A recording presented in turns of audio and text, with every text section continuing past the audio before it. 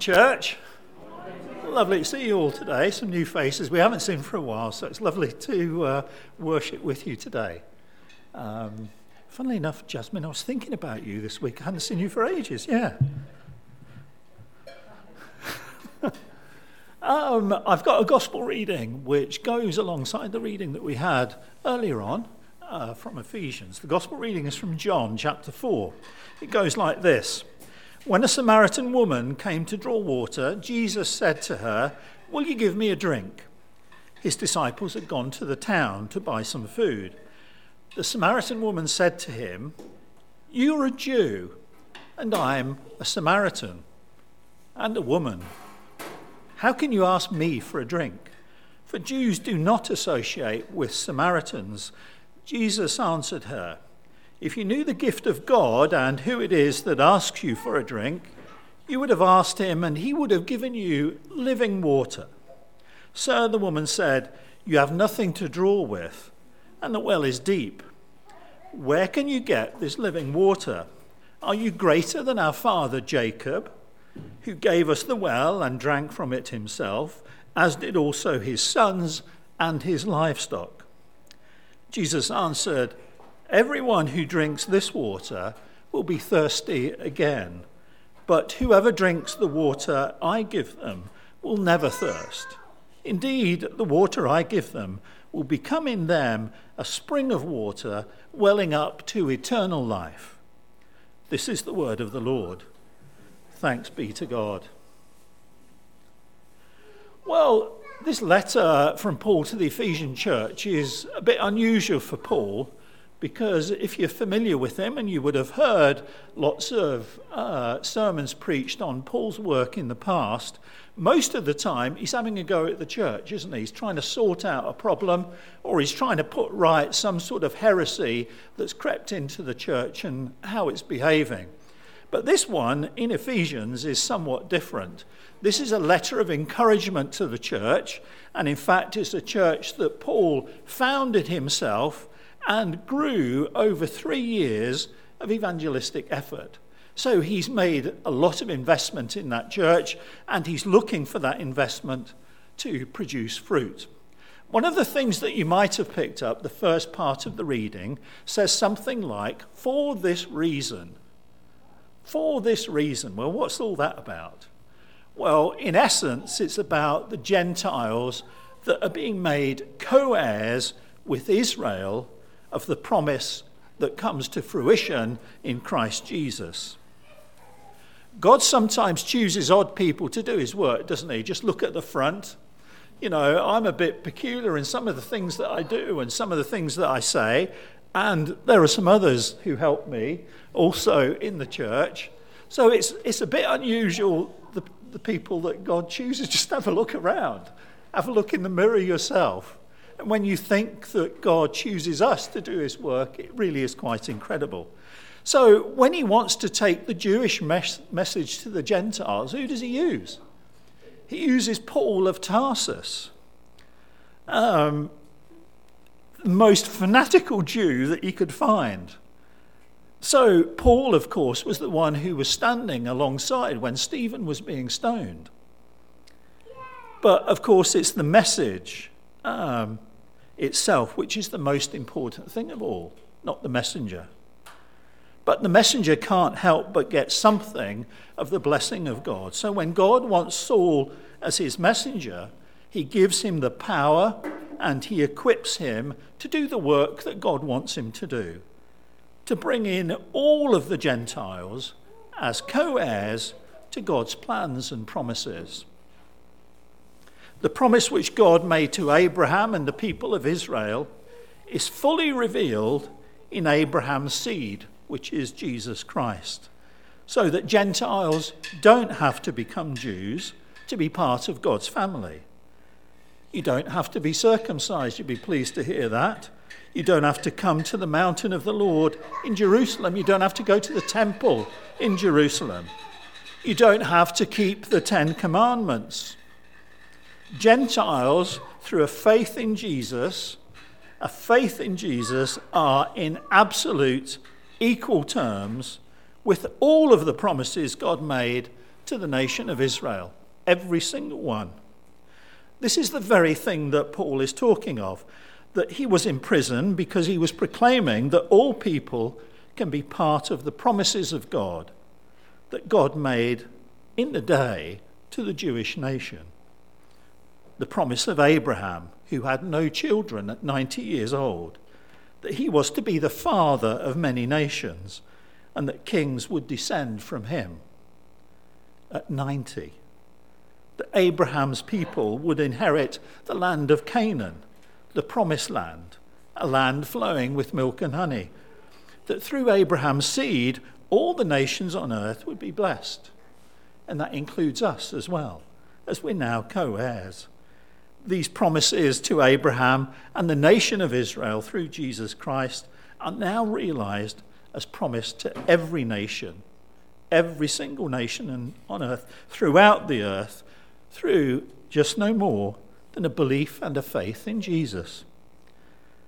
This surpassing knowledge that Paul talks of, knowledge, of course, is the basis of the Christian faith, but it's not the only thing that's required for faith.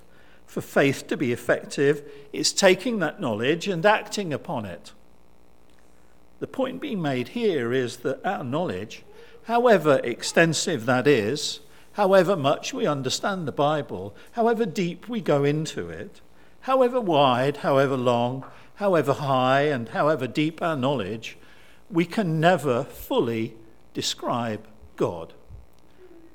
And if we think we can, we're putting God in a box. And we think that we understand God fully.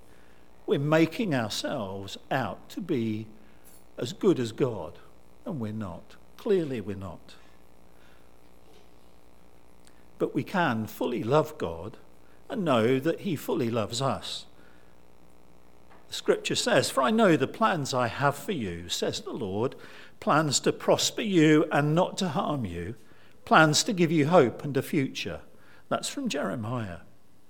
So having a knowledge of God through the Word of God, the Bible, through the Word of God, knowledge and faith in Jesus Christ, through understanding and receiving through preaching, and now Paul turns to prayer. In his powerful prayer, he asks for 5 things. First, the inner man, receiving the power of God's Holy Spirit to strengthen and support each person's conscience, each person's will, each person's mind, and each person's heart. You see, it's much more important than asking for physical prayer, isn't it? For whatever physical ailment we have, we can, to some degree or other, overcome that through how we feel about it, how we think about it, what's in our heart about it. The stuff that comes from in us is much stronger than the stuff that can go on outside of us. The second thing Paul's asking for is to be indwelt by Jesus. Now, that's an odd sort of expression, isn't it? Because we're told as Christians, when we become a Christian, the Holy Spirit comes to dwell in us. So what is it Paul's talking about, becoming, as a second thing, indwelt by Jesus? Well, Jesus wants to be at home in our hearts. Now, at home in our hearts, if you think about your home, it can have many rooms. And I think of one that comes up with Harry Potter. Harry Potter used to be thrown in the cupboard under the stairs, doesn't he? Now, we can have Jesus in our lives, but we decide to put him in the cupboard under the stairs, out of the way, until we're ready to dress up, or not dress up, but come to church on a Sunday. You know, we don't see him the rest of the week. Jesus wants to be everywhere in our lives, everywhere in our home, everywhere in our heart. He wants to be in the living room. He wants to be in the dining room. He wants to be in the kitchen, the bathroom, the bedroom. He wants to be everywhere. He wants to be in the garden. So he wants to be with us, whatever we're doing in our lives, whether we're relaxing or cooking or outside in the garden having a barbecue entertaining. Jesus doesn't want to be in the cupboard. He didn't die on the cross to be in a cupboard, did he? Let's get it in perspective with him. how much he really means to us. If it really means anything at all, he'll be in every part of our lives. We'll be wanting him to be in every part of our lives.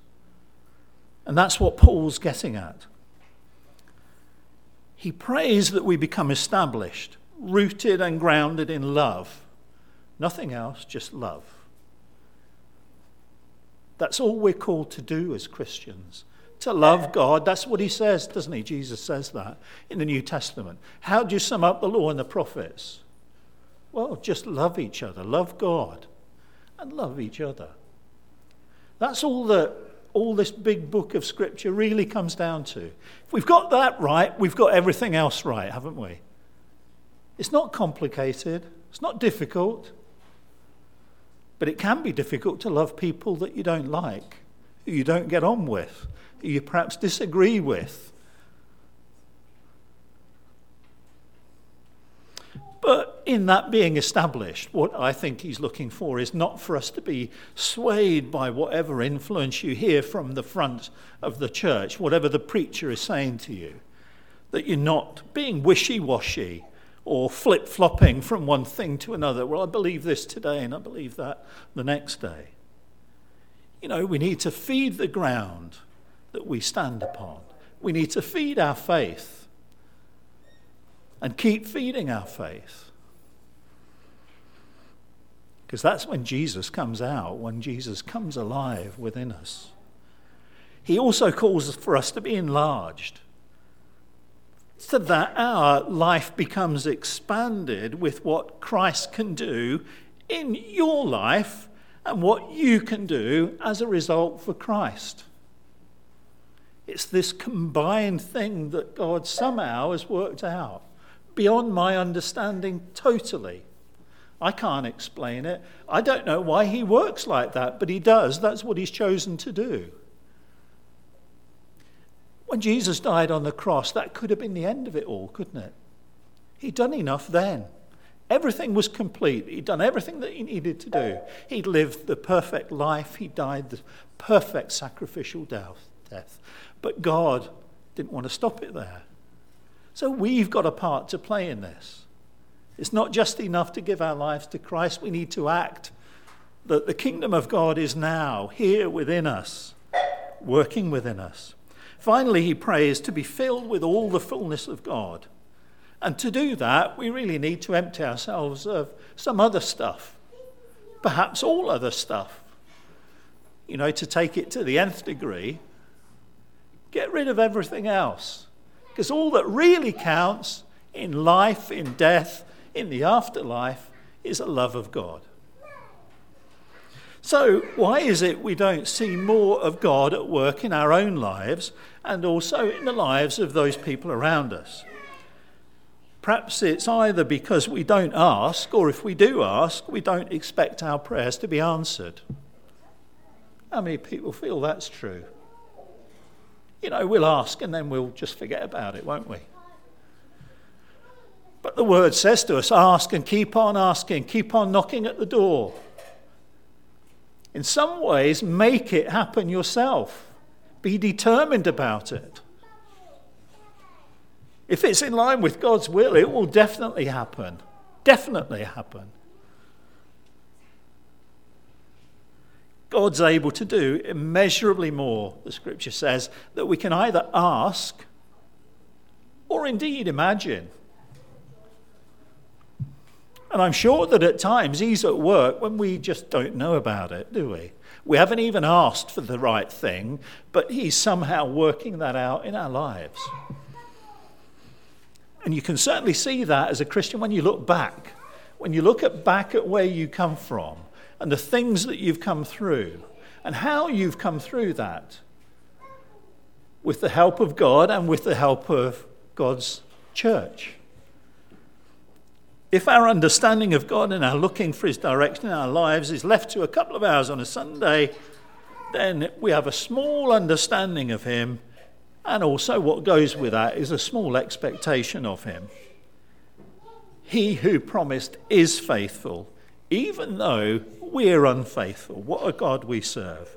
So does that mean he has a correspondingly small expectation of you and me? No. He's still faithful to us, isn't he?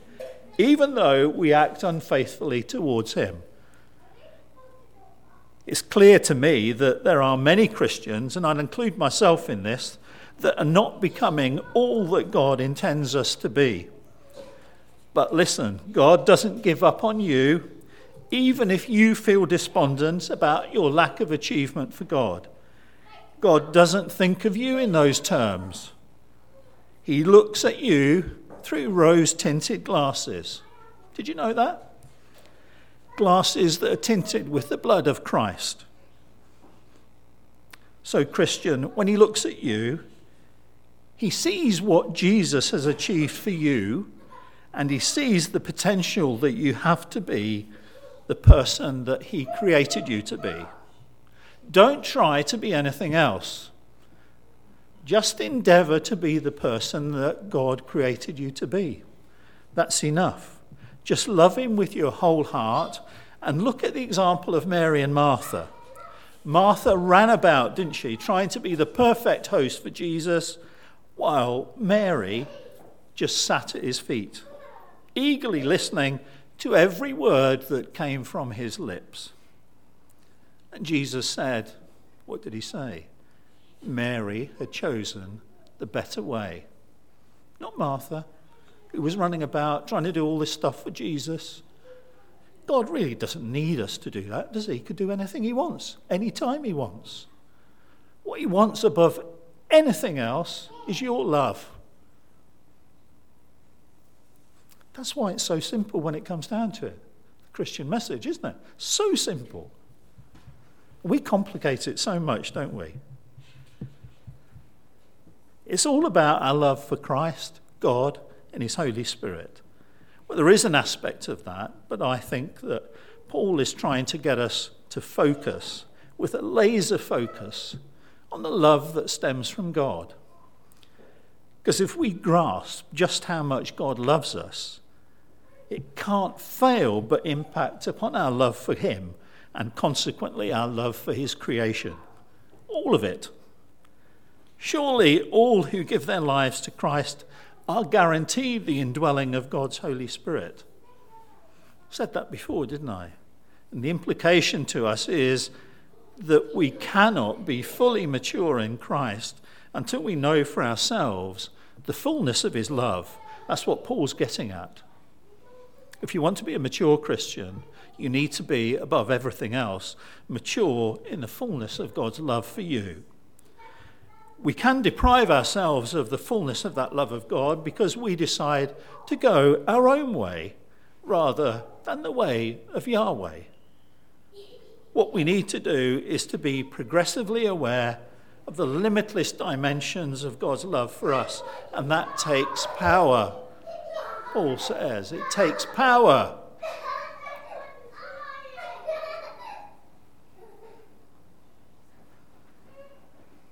Not a power that seeks to benefit self at the expense of others. The words that came up on the screen, they were a bit different, weren't they? Can you remember what they were? There was an odd expression there about power. Have you got it there, Hayden? I can't remember what it was, but it was like a bullying a selfish power, that it's not about that at all. It's about a power that seeks to give, in love. Not a power that seeks to benefit itself at the expense of other people. A power that makes us holy, a power that helps us to become mature. Why is it necessary? Well, verse 14 gives us a hint when Paul uses the phrase, again, for this reason. And that also appears, if we go back, this is chapter, is it 3 or 4? I can't remember. But if we go back to chapter 3, verse 1, if we go back to Ephesians 1, verse 15. So to understand that, you'll have to read all the preceding chapters. I'm not going to read them for you now. You may want to do that when you go home. This is the gospel of God. It's secured in the cross and the resurrection of Jesus. It's displayed and dispensed in the power of God's Holy Spirit. In short, it's to bring all things together in heaven and on earth under one head, which is Christ. What God is about is creating a new humanity, a humanity which is not concerned at all about self, but instead is submitted to the love that's found in Jesus Christ, who dwells in us. A humanity that seeks to grow in the knowledge of that love and become mature in the giving of that love, becoming more and more alive to the leading of Christ in all aspects of our lives. When did you last pray a prayer like Paul prayed there? Perhaps you never have.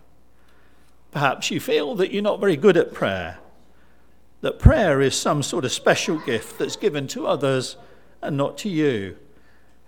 I can tell you that's wrong thinking. And don't worry, because the Bible tells us that immediately we finish praying, God's Spirit prays for us. Romans 8 says it. In the same way, the Spirit helps us in our weakness. We don't know what we ought to pray for, but the Spirit himself intercedes for us through wordless groans. And if you really want to find the right things to pray for, the most important things, then you can do no worse than look at the examples which are given in Scripture. The examples of the Apostle Paul, his prayers given here in Ephesians and elsewhere, the prophet Moses as he led the people out of Egypt, King David, his personal turmoils, and also his joy and deep love for God reflected in the Psalms, and of course the prayers of Jesus. This vision of God then is first as our Father who's in heaven. But a bit like Mother's Day, our understanding personally of mothers and fathers may not be so good. Some people here and some people listening may not even know who their mother or father is.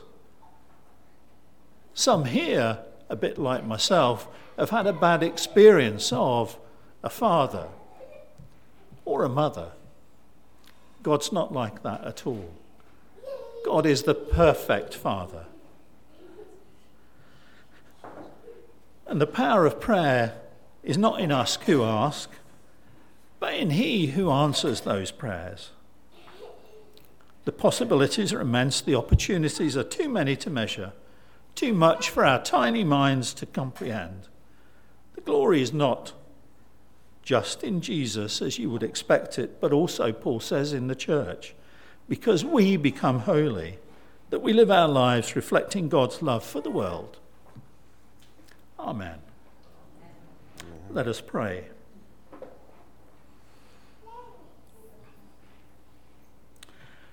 I pray that out of his glorious riches, that God may strengthen each one here and each one listening to these words with power through his Spirit in your innermost being, so that Christ may dwell in your hearts through faith.